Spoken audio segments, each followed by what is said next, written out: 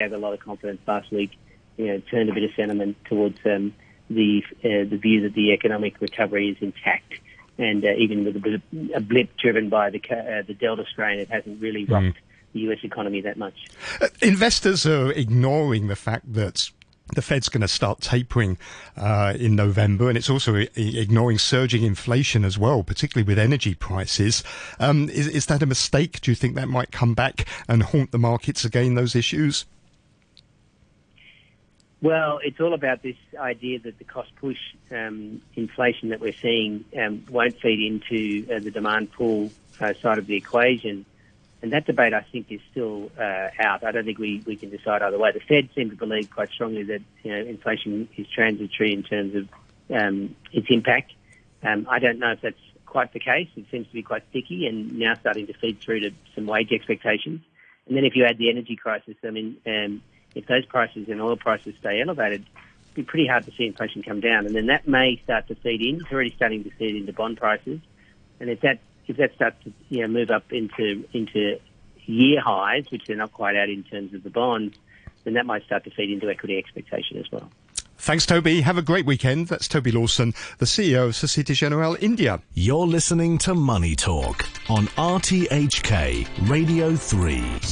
Final look at the markets for this week. They're turning slightly positive now. The ASX 200 in Australia up 0.1%. Nikkei 225 in Japan is also up 0.1%. The Kospi, though, in South Korea down about 1/3%. And looks like the Hang Seng is going to open more or less flat now at the open. Thank you very much for listening this week. Do have a great weekend. Please join me again on Monday morning. Stay tuned for back chats with Janice Wong and Andrew Work in just a moment. And the weather forecast for today, going to be much cooler. Cloudy to overcast with a few rain patches. Maximum temperature around 20 degrees today and still cooler tomorrow morning. The weather will improve early next week with temperatures rising during the day. Right now it's 19 degrees, 81% relative humidity. It's 8:32 with the news. Here's Barry O'Rourke. A government advisor on COVID-19 vaccination says preliminary trial results show mixing the use of Sinovac and BioNTech vaccines is effective and safe. Professor Ivan Hung of the University of Hong Kong says researchers are now studying the effect of giving the BioNTech vaccine as a booster shot to people who've been double jabbed. Here's Professor Hung. What we have done is that we have tried subjects to receive a mixed vaccine, meaning that they have received the first dose of BioNTech followed by Sinovac, or the reverse, Sinovac followed by BioNTech. And then we compare the safety and also the immunogenicity against those who have received 2 doses of BioNTech or 2 doses of Sinovac. And preliminary data basically show that the safety is basically assured. Health authorities have said a male crew member of the cruise ship Spectrum of the Seas has been identified as a suspected re-positive COVID-19 case, prompting the cancellation of a cruise to nowhere sailing last night. Aaron Tam reports. The 40-year-old, who is asymptomatic, has been double vaccinated with Sinovac. He was found during regular testing for the virus. He had previously tested positive for the coronavirus in Malaysia in July. His sample collected on October 19th on board the cruise tested positive for COVID-19 with a very low viral load.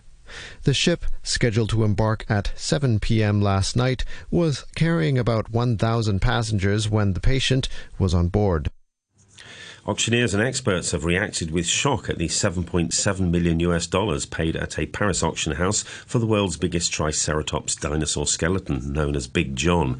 The enormous skeleton, estimated to be over 66 million years old, was found in 2014 in South Dakota. Big John, named after the owner of the land where it was found, is certified by the Guinness World Records as the largest documented skeleton of a Triceratops. Juan Rivers, the winning bidder on behalf of the anonymous US buyer, said his client fell in love with the dinosaur's remains when he first saw it.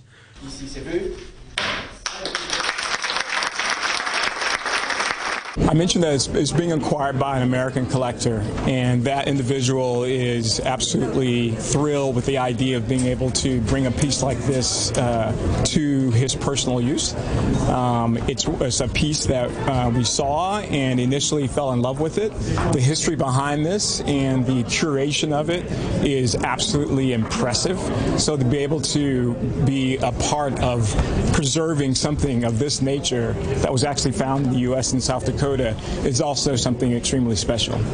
There'll be more news on the hour from RTHK.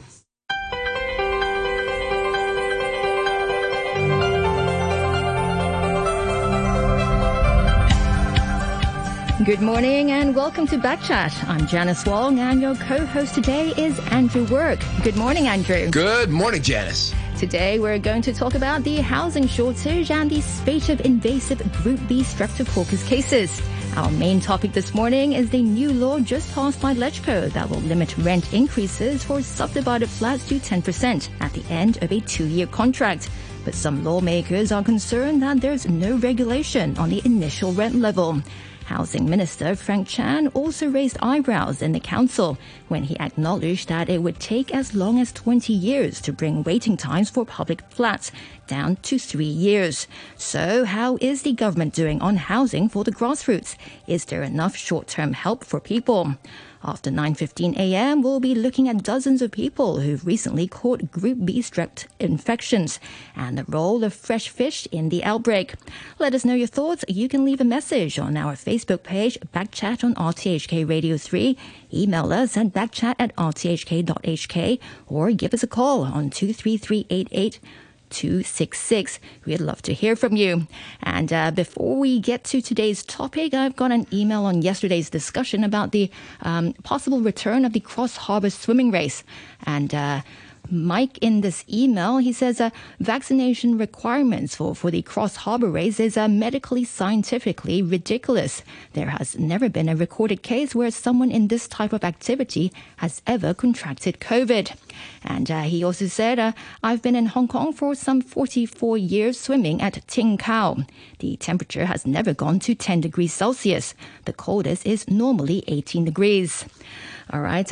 Now, to kick off our discussion this morning on housing shortage, we have on the line Silai Shan, the Deputy Director of the Society for Community Organisation, Anthony Wong, the Business Director of the Hong Kong Council of Social Service, and Ngai-ming, a Professor for Housing and Urban Studies at City University. Good morning to all of you. Good morning. And welcome to Backchat. Let's start with you, Ms. C. What's been the reaction from tenants of subdivided units on the new law?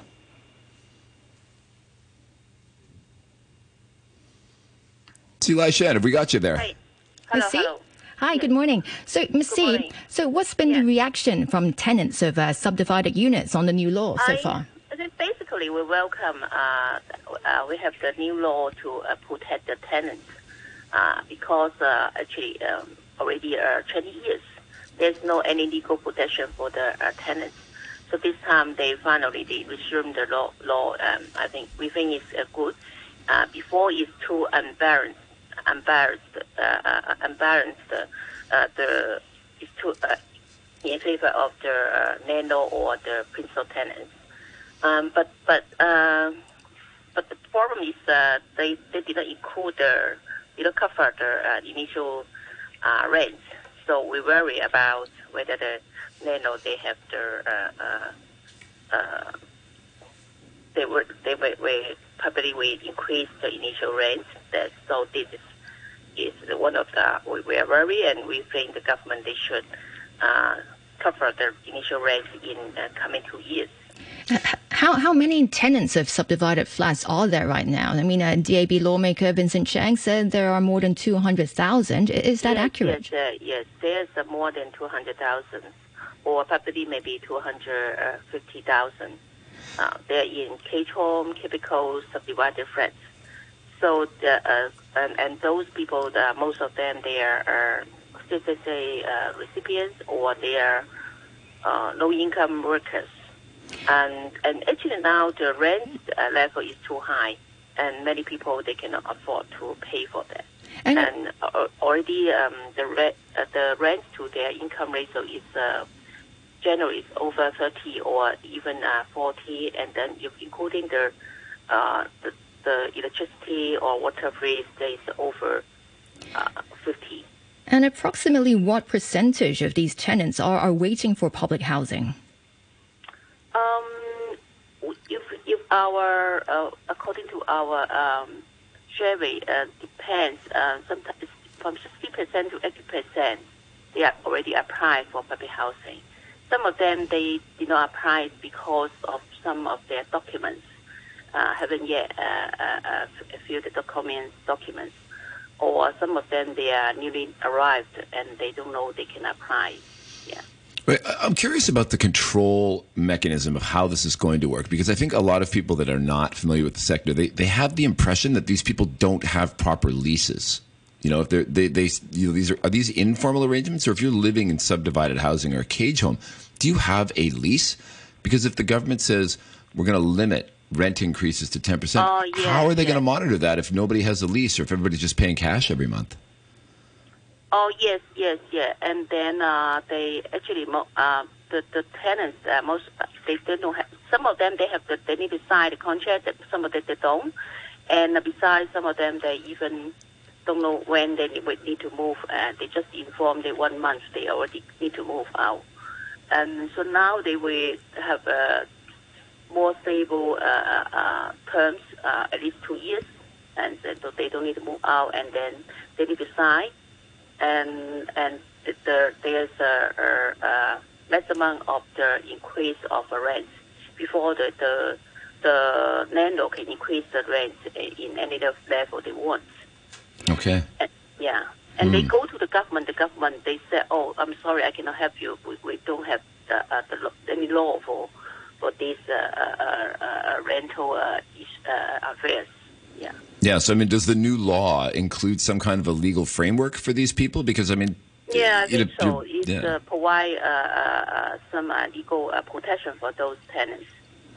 And Ms. C, like you mentioned, the new law will not regulate the initial rent level of these flats. How worried are you that landlords will just increase the rent as much as possible? And is it already happening?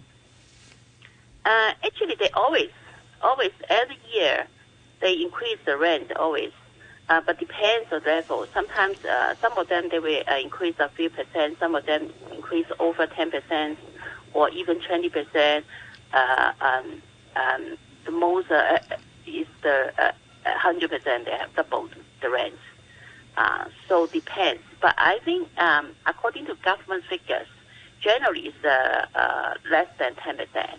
So they kept the increased rent level at 10%. We've got Ngai-ming on the line as well. You're a professor of housing and urban studies. Certainly you're aware of the situation with rent control. The famous example, of course, being New York, where when they had rent control, you ended up with two categories of renters: people in rent-controlled flats and people that had to move into a new one. And everybody, talked about the dream of getting in a rent control flat for decades and never getting out, even though it would just kind of disintegrate as the landlord didn't want to invest in it. Is this going to happen here? Are you going to have people in rent controlled flats where people just hold on to them for dear life and then everybody else experiences rapid rent increases? Yes. That's the rationale raised by the government in the past, resisting to legislate for rent control. But we think that because the subdivided unit is quite a very sort of special sector of the private rental sector. So those tenants, many of them, in fact, they belong to the vulnerable groups. They are poor and they don't have the legal knowledge, and also more important, they may not have their social support. So in fact, even if there is some kind of downside, I think it's still worth to have legislation to protect these people. And I think we don't worry that they will stay in the rental sector, that control sector for their lives because of the poor quality of the subdivided units. Unlike in New York case, where you can have a very upmarket, although a little bit old apartment, and you can enjoy the control rent. That's not the case. That's not comparable between Hong Kong and New York. So it's just a small part of the market. Is this very quickly going to be a situation where landlords say, okay, I've got an apartment subdivided into 4 spots. Within 2 years, I'd be much better off just cleaning it out and kicking everybody out and turning it into a normal apartment? Or do you think maybe that's part of the government's goal, to get rid of subdivided apartments? I don't think so, because it still depends on the demand of subdivided units, and also the profit the landlord are able to get from that subdivided. So if there's still some profit, I don't think they will do that. And also converting the flats that have been subdivided into normal flats, you have costs. then you need to take into consideration that transaction cost. In fact, in the study of the task force of the tenancy control, in fact, we have appointed a consultant looking at that. And we don't worry because the cost of conversion, in fact, is not little. You involve quite high cost of conversion. And if you take this into account, the rent control regime must be very severe before they will take such action. All right. Now let's bring in Anthony Wong, the business director of the Hong Kong Council of Social Service. Good morning, Mr. Wong. Good morning. Do you share Ms. C's concerns? I mean, she said that the government should really have introduced an initial rent level for these subdivided flats. Right. I think it's been our position to advocate that there should be an initial rent. Because, as you have already discussed, I mean, a lot of landlords, they would prefer to what we call earning in the beginning, but maybe do something in the end of the contract. So, as far as I am aware, there has been some reports, news report, a couple of months ago when the secretary already hinted at that there will be an ordinance. So there were already some landlords, increasing the initial rent. So at that point already, we already said that we should have this initial rent, but it's quite disappointing that the new ordinance that's being passed yesterday did not have this clause in the ordinance. And also concerning the versions that they have passed, I think we are also concerned with the security of tenure because it protects the tenants for only 4 years. But as you may all know, that a lot of people who are waiting for public rental housing have already been waiting at about 6 years, nearly 6 years, right? So we think that for a lot of them, maybe you give them like 6 years protection, and then they can move to the public rental housing. That would be a better transition for them. Yeah. So you believe the government needs to regulate the initial rent level, but is it really that easy? I mean, the Secretary for Transport and Housing, Frank Chan, he said it's not feasible until rental data in the subdivided market is available. Do you think it's difficult to gather such information? I think, in fact, I think like this Census and Statistics Department has already been conducting all the surveys over the past few years. So I think there will be a lot of effort to collect this data, but it's not that difficult, I would say. And in fact, a couple of months ago, we conducted research based on our program, and we based on like about 2,000 households, and we actually calculated what we call an average rent or estimated rent. And I think if we can put in some more resources and collect this data, it will be quite feasible for us to project what is a reasonable rent, and then who in the market are charging much higher than the reasonable rent. I think that could be done by the government. Yeah, but at that point, haven't you effectively nationalized the subdivided housing? I mean, if you're going out, you're setting the prices, you're setting the rental increases.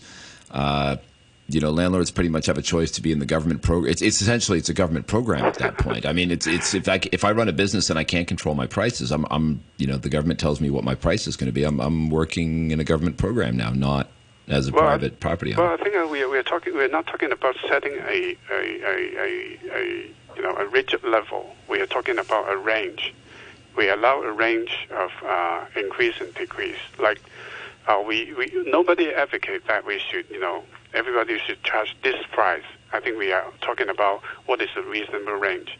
According to our survey a couple of months ago, released a couple of months ago, we find that based on our estimated rent, more than 15% of all this household are paying a rent which is 20% higher than the reasonable rent. I mean, this is quite absurd, I would say. I would think, because a lot of these tenants, they do not have a choice in the market, and that and of course they are all living in poverty. There's not much choice for them. So I think we should. The regulation of the rental market is this: we just want to regulate some unreasonable behavior of the landlord. We are not saying that we should get rid of the housing market. We're saying that we should keep the market in a proper and stable manner, so that a lot of people who rely on this housing market could, pay for the rent and sustain the basic livelihood. We don't expect them to pay a huge amount of rent out of their monthly income. But I mean, if you say reasonable, I mean, who gets to decide what reasonable is? Well, that's why we said that we should collect data. I mean, from time to time you can collect the data and then benchmark, set of kind of a reference, okay, set of reference for them, and we control the range of increase, and that would allow some give more protection to the tenants involved. All right. Professor Yip, I know you were a member of the government task force for the study on tenancy control of subdivided units. Was the introduction of an initial rent level for subsidized units something that was considered?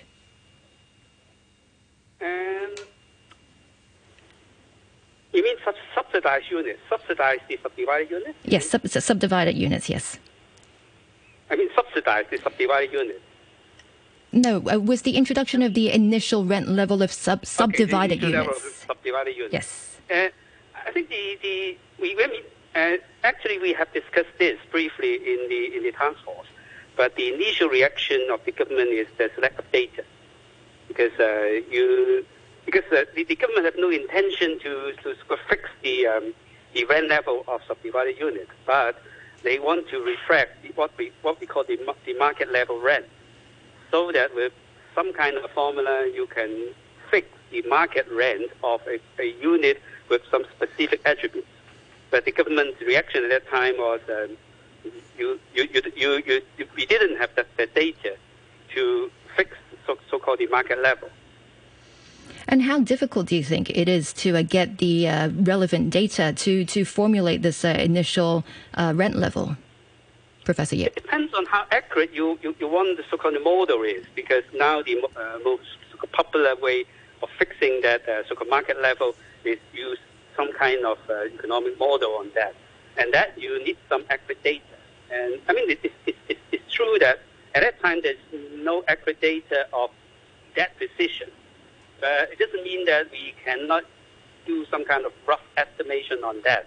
So if you are able to do some rough estimation and then you can set a range allowing for error, I think that is also workable. But I don't think that's the intention of the government, because not just because the government will receive a lot of criticism on that, especially from the landlord. But more important is, I think the government needs a lot of manpower to patrol and also to control that if they have set that level. Yeah, I mean, I think the whole issue is about information costs for the tenants. I think the lack of information of the market is one of the main causes of this unreasonably high rent. I think if we can collect all this data and do a bit of estimation of what is a reasonable kind of rent, just as a piece of information to release to the public, so that all the tenants would know that, in this district or in this market, we would expect that the rent level should be this. And if there's anything deviated from this level of rent for like 20% or 30%, you should know that you will be able to find another apartment which is charging a more reasonable level. I think that would itself help the tenants to get a more affordable housing, and also that would kind of regulate the pricing policy of the landlord, I think. And Professor Yip, do you expect the number of subdivided units to increase substantially in the near future? I mean, especially after the Housing Minister Frank Chan, as he said it would take about 10 to 20 years for the government to shorten the waiting time for public housing to 3 years. Well, given the housing shortage, I would think that the number of the demand for the subdivided units will increase. But whether it will increase substantially, it all depends on the continuation shortage of public housing and also about the economic situation. So if we have if we have an improvement in the economic so-called situation, I would say that there will instead will be an increase in the demand for the subdivided units. Ms. C? Do you find that comment by Frank Chan very worrying, that it would take about 10 to 20 years for the government to shorten the waiting time for public housing to 3 years? Yeah, I think so, because the supply of public housing is in a shortage, in a great step shortage actually. The average time is now is almost near 6 years, and actually the longest time is over 15 years, some of our kinds, if there's only one person. And for family, we generally waiting over for 6 years, 7 years, or 8 years. There are so many people. Yeah, and even now, the elderly, the waiting time is also over 3 years. So you can imagine that it takes long time to solve this problem. And so we think actually the government, they should have different kind of measures, short-term, mid-term, or long-term measures they should introduce to solve the problems, so they can increase more supply of social housing. The cash assistance should cover more people. For example, those non-elderly single people. And besides the nothing subsidy, they should continue to give, and also they should look for more those small lands even cannot use for public housing. They can use for social housing or empty school or industrial building. So there are many things to get, and then the development in new territory.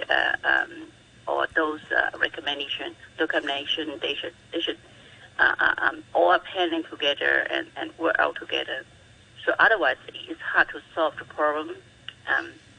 So I think actually there are many ways they can do, but the problem is in the past years we see even inside the government departments, they are not really very cooperative, and they are not really active to one target to help the people. Yeah, so that's the problem. And then when we are talking about to develop the land, develop the public housing, and people, they will say, okay, we concern the cage home, the kids subdivided flat. But and then when we're talking about the develop that, and they will say, oh, don't in our area, the other area. So and then finally, every area cannot be developed. So I think this is the responsibility for all the Hong Kong people and also the government. Yeah, there's definitely a lot to consider there. And I mean, you consider the demand is almost limitless given the gap between public housing and private housing. And I mean, if you keep making it virtually free, I mean, people are going to say, hey, why not just put my name on the list and see if I can get something at some point? So, Janice? All right. We'll have to take a short break for the news summary very soon. And Ms. C, I know you have to go. Thank you very much again for joining us this morning. That's C. Lai Shan, the Deputy Director for the Society for Community Organisation. Mr. Wong and Professor Yip will stay with us for a bit longer, and we can talk more after the news. And, of course, if you want to ask questions or just share your views on today's topics, remember you can give us a call. Our number is 233-88266. We'd love to hear from you. And just a reminder that after 9:15, we'll be discussing the spate of invasive Group B Streptococcus cases. And now the weather. Now the weather forecast, cloudy with a few rain patches. The top temperature will be around 20 degrees. Winds moderate to fresh northerlies, occasionally strong offshore. Forecasters say it will continue to be cool in the morning tomorrow. And the weather will improve early next week. Right now it's 19 degrees, relative humidity 79%. Back in 3 minutes. Of the Hong Kong Council of Social Service, and Ngai-ming, a professor for housing and urban studies at City University. And just a reminder, if you have any questions or comments, feel free to contact us. Our email is backchat@rthk.hk. Our telephone number is 233-88266. And our Facebook page is Backchat on RTHK Radio 3. Now, just before the news summary, we're talking about Housing Minister Frank Chan's comment that it will take 10 to 20 years to shorten the waiting time for public housing to 3 years. Mr. Wong, was that comment quite a shock for you? This is kind of expected, I think. 20 years maybe just too long, but maybe 10 years, I think it's not desirable, but you have to consider the fact that, maybe 10 years ago or even earlier, there was a time when we built like just a couple of thousand public rental housing a year, which is just too small a number as compared with the people who are queuing up for public rental housing. And everybody understands that in Hong Kong, if you build any housing, even if you use the most efficient building technique, maybe you have to take like 4 or 5 years from a piece of land to a newly built building. So it really takes time for the government for the housing authority to accomplish this large amount of housing units to get built. So I think, this is disappointing in a way, but I think on the other hand, you have to consider the reality is like you have to take years to complete, to meet the target. But if they're trying to reduce the waiting list, isn't that kind of an impossible target? And doesn't the government really know that? If you make more public housing and private housing is getting more expensive, people are just going to be like, hey, why not put my name on the list and see if I can get it? And if I can get it for free. And I personally, I know people that, get divorced specifically so they can have 2 households and get another flat. Or where a young couple got married and he says to his girlfriend, let's get married, you quit your job, then we qualify. 6 months they were in public housing and then of course she went back to work. It's just too easy in some cases. You hear about people that wait a long, long, long time, but there's also people that are out there gaming the system because private housing is expensive. Why not get it for free if you can? Right. That's an issue. And that is why we're not just talking about just building public rental housing. We have to do something in the private market as well. Now we are doing something the government has been doing something on regulating the subdivided unit market, but we also think that we should have some more other kind of policy in terms of how we should regulate the private market, in terms of supply of land, for example, in terms of the chief executive already said in her policy address that we are going to build a new metropolitan in the northern part of Hong Kong. I think this initiative, hopefully, will be able to increase some kind of land supply. And of course, as Sila San has said, that we should have some short-term, medium-term, and long-term. Long-term plan, of course, there's no other way, quick fix way. We have to, open up more lands and build housing. But in the short term, maybe the kind of transitional housing that we're talking about and we've been doing for a couple of years may help a bit.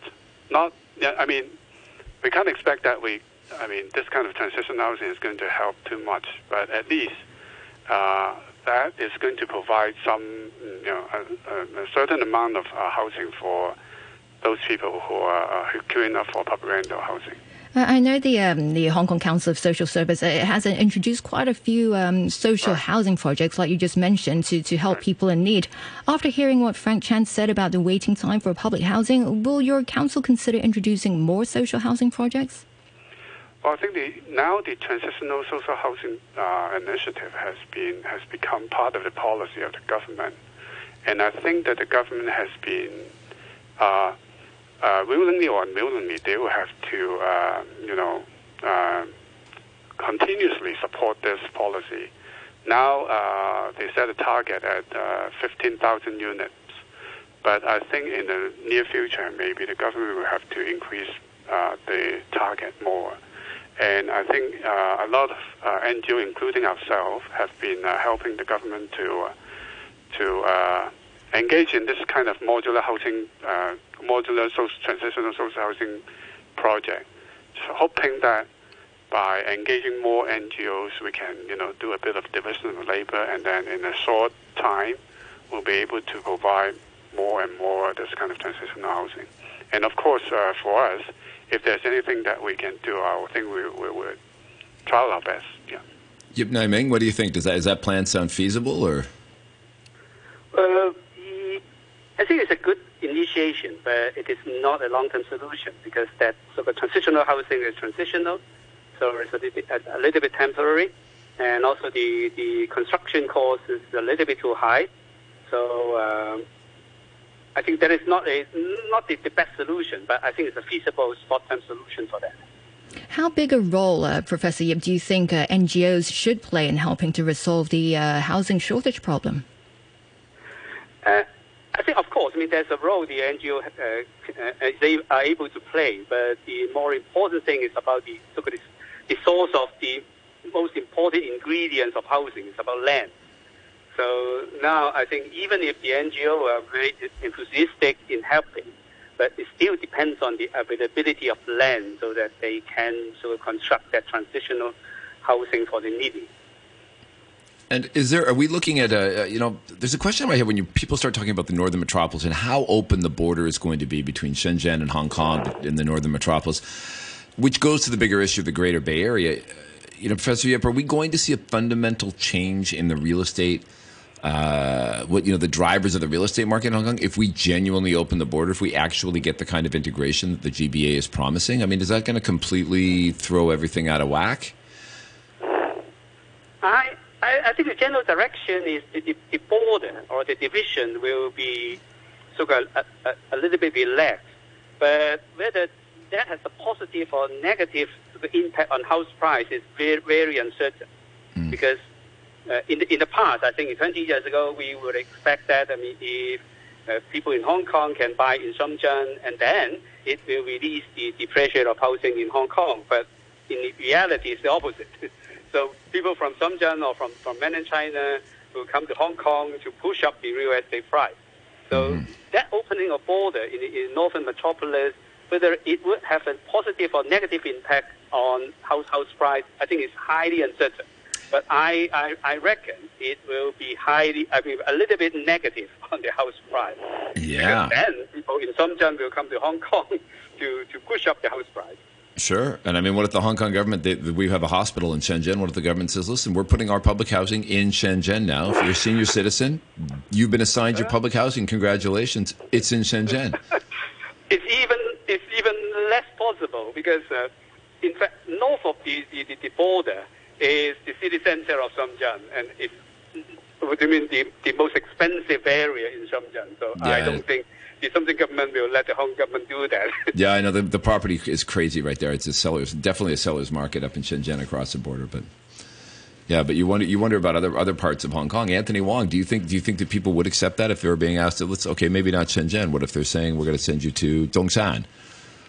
Well, I think some of the people in Hong Kong, they may choose to live in Shenzhen if there are public rental housing there. But I think this is not that simple. I think even if you are talking about among cities or provinces in China, among them they have different kind of administration system.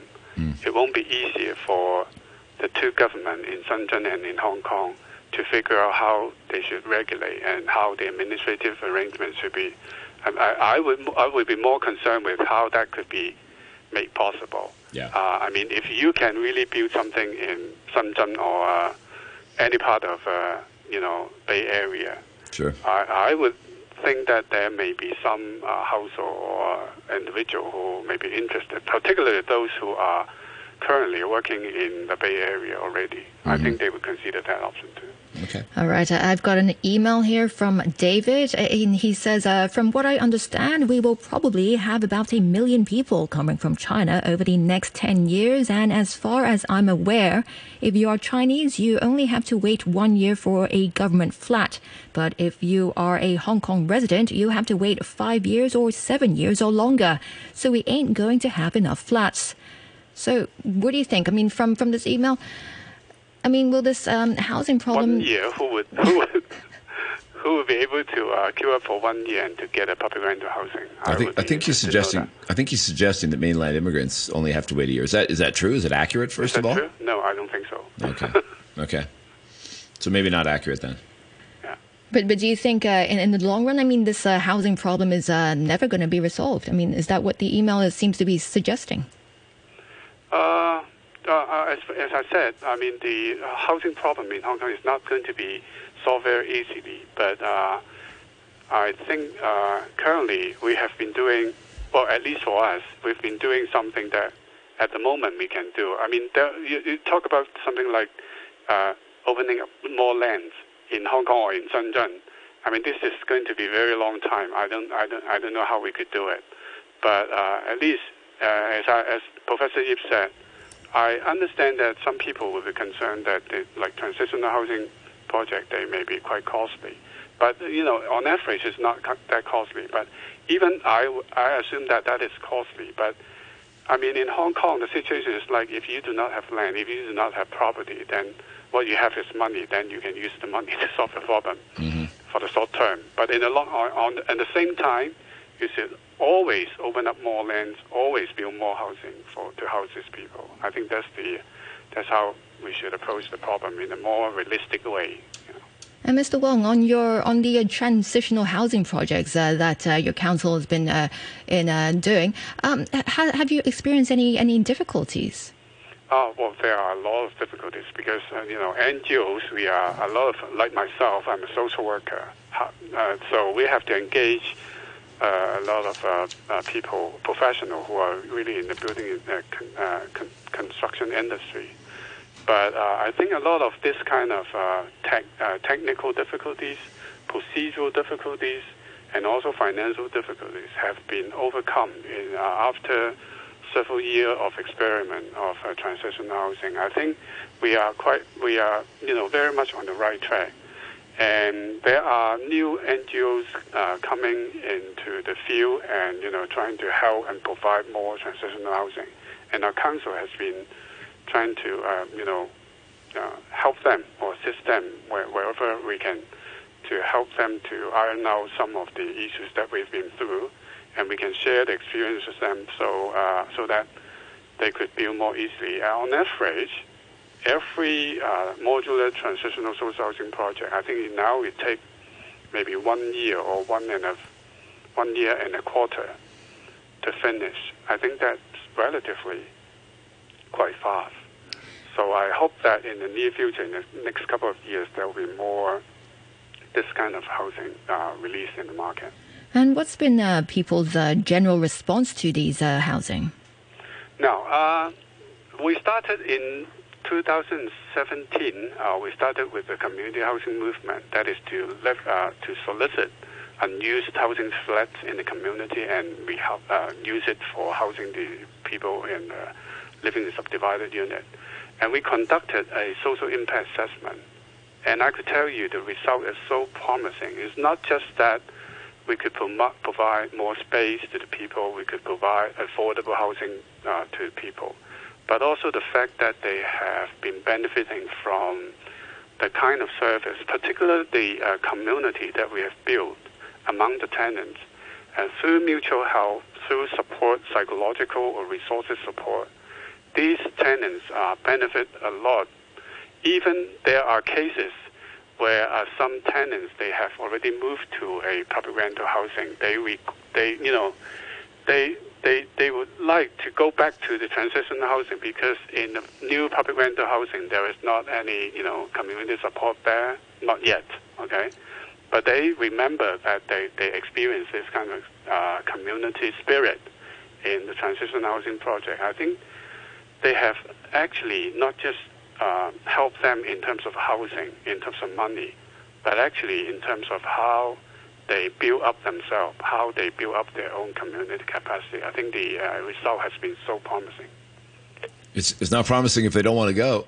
The objective is to get them out, right? Move on. Yeah, this is one of the happy problems that we have to face. Yeah. But after a couple of years, I think we have been doing quite successfully. We have already relocated the tenants of some projects in the community housing movement, and in the process, we haven't, really experienced that much difficulties. Of course, a lot of tenants they would not be able, they would not like to move.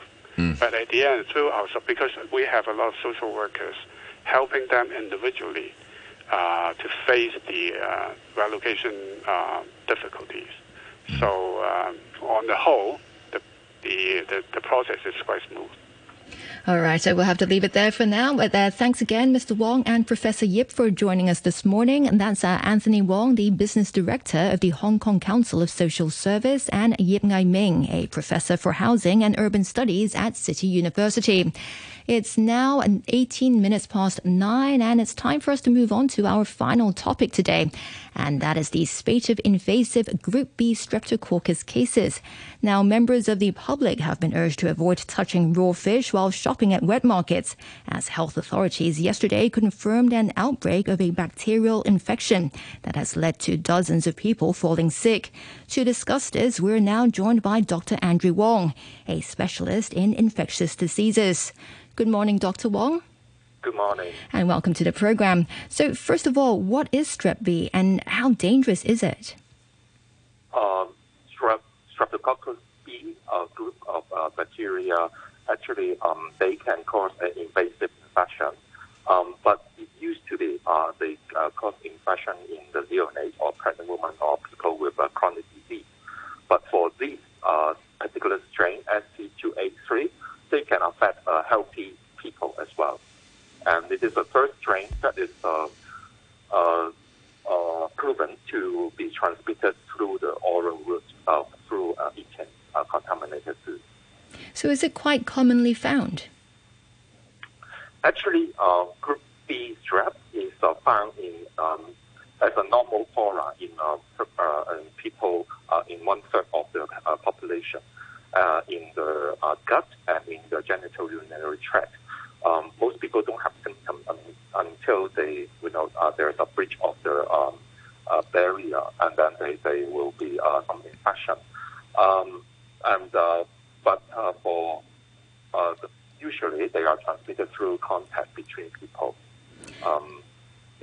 So it's quite commonly found, but is it rare for an outbreak of Strep B to occur?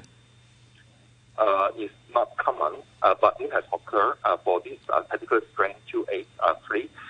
It has happened in Singapore before in 2015, and as an outbreak affecting several hundred people. And most 40% of these people have taken some Chinese raw fish before they come down with this infection. So, Dr. Wong, give us the chain of transmission here, because you're saying it's present naturally in a lot of people in their stomach and in their genital urinary tract. How's it getting on the skins of fish? Kind of a dangerous mutated strain of it. How's it getting from there to the fish market, and people are getting it on their hands? The exact mechanism is still not known, but it was found that this tilapia, this type of fish, which is widely being husbandry in the Southeast Asia as a food, as a freshwater fish, and some of them are infected by this Strep B, particular strain 283, and then people who have eaten these fish raw, and they will get infected. And so there's one of the ways. This is the first time that this organism is transmitted through the oral route. How does it get on the fish? Actually, we don't know. There are several possibilities. One is when they are doing the first fry stage, or when they are being in the fish plant, and they are contaminated by some of these human feces.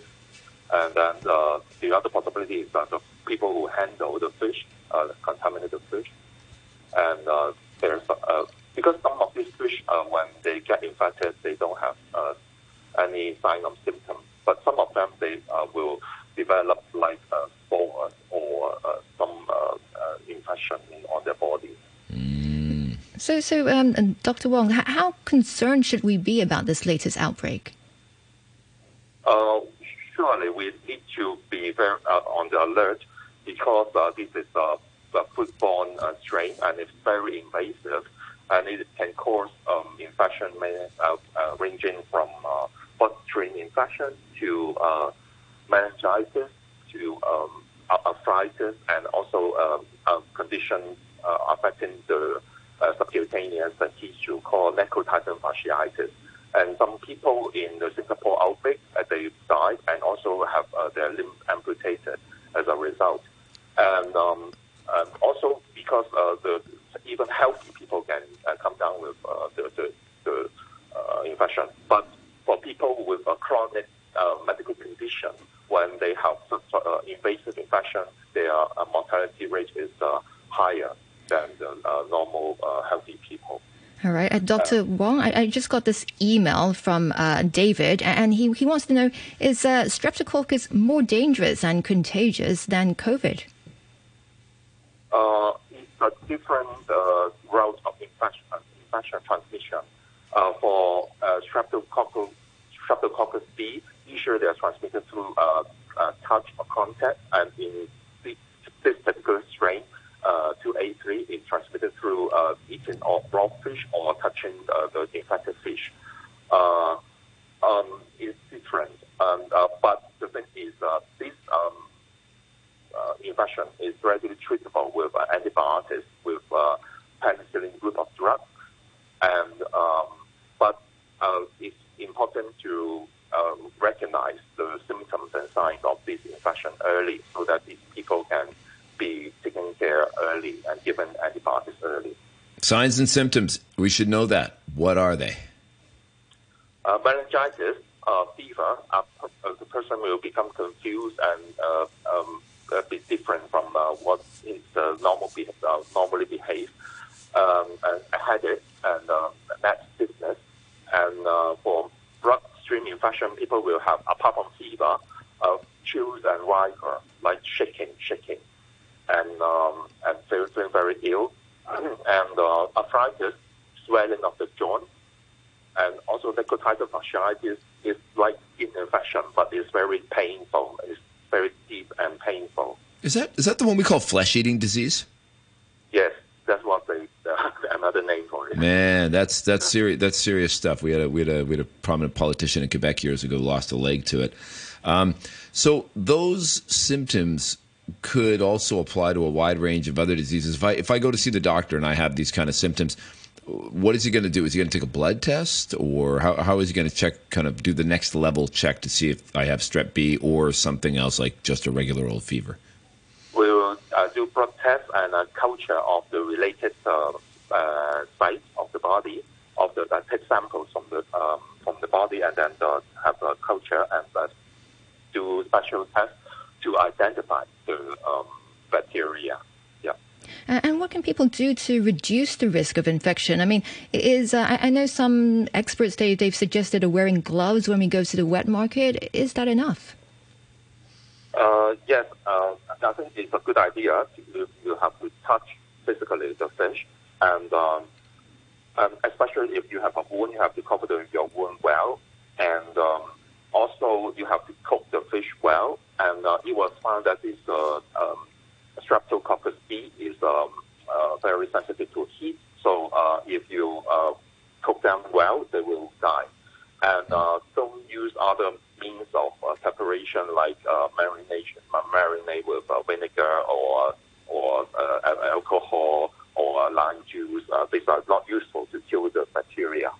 And make sure when you cook, you separate the utensils for cooked and uncooked food. And there's a report from Singapore just come out a few days ago. They've done a survey of the food items in 2016 and 17. And they found that there's one sample of oyster which was contaminated by this 283 strain. It was found that the oyster sample was placed near to where the fish are sold, and these fish are found to have 283 strain as well. So when you consume some uncooked food, it's also important to know whether they may be contaminated as well. So maybe lay off the DIY sushi for a while. Yes. Well, what about congee? That's quite often, freshwater fish is quite often used in congee, isn't it? Yes, the Chinese congee, sometimes they use the freshwater fish. And yes, it's important to make sure the fish slices are thin and that they are well cooked. And in Hong Kong, it has the Chinese raw fish has been banned like 40 years ago because of the liver fluid problems. And luckily, we don't have a lot of these Chinese sort of yusan and raw fish anymore. Unlike in Singapore in 2015, when they have the outbreak, they actually banned the sale of these Chinese raw fish. Wow. Yeah. How about freezing? If you freeze your fish? No, it's not useful. It was definitely not useful. Oh, good to know. Only heating well-cooked fish. All right. We're out of time, but thanks again, Dr. Wong, for joining us this morning. And that's Dr. Andrew Wong, an infectious diseases expert. Also, many thanks to all of you who commented through email. And, of course, how can I forget? Thank you, Andrew, my wonderful co-host for today. You betcha, Jen. This is good fun. First time. Now, here's the weather. Cloudy with a few rain patches. The top temperature will be around 20 degrees. Winds moderate to fresh northerlies, occasionally strong offshore. Forecasters say it will continue to be cool in the morning tomorrow, and the weather will improve early next week. At the moment, the temperature reading is 19 degrees, relative humidity 79%. And that's it for us this week. Back at 8:30 on Monday. Every woman should be familiar with the normal look and feel of her breasts and be breast aware at all times. Stay alert to any unusual breast changes, such as breast lumps, change in size or shape, retraction of a nipple, or change in skin texture. Don't try your luck by doing nothing. Consult a doctor promptly if you find any unusual changes. Early detection of breast cancer can save your life. Care for your breasts. Care for your health. To know more, visit cancer.gov.hk. It's 9:30, the news with Vicky Wong.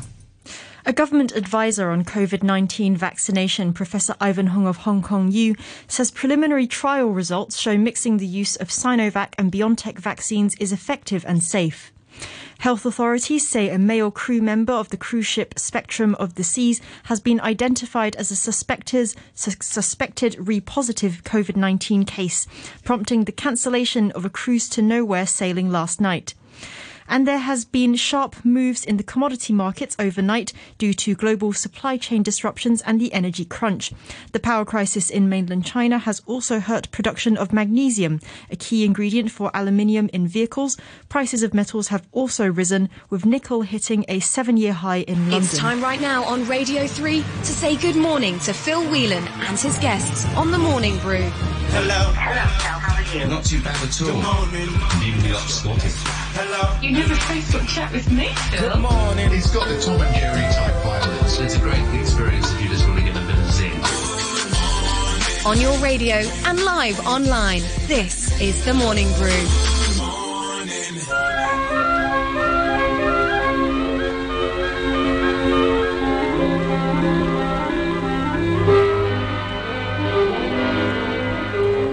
Good morning to you and welcome to Friday here on Morning Brew.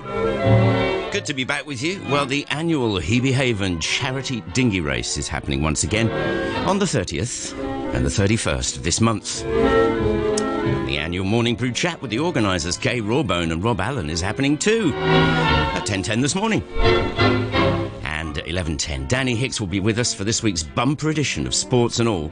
Today it's football, F1, T20 cricket. And after 12, we're going to end the week with Marshy Movie Time. James Marsh will give you the lowdown on the week in film. Join him and join Danny on Facebook Live.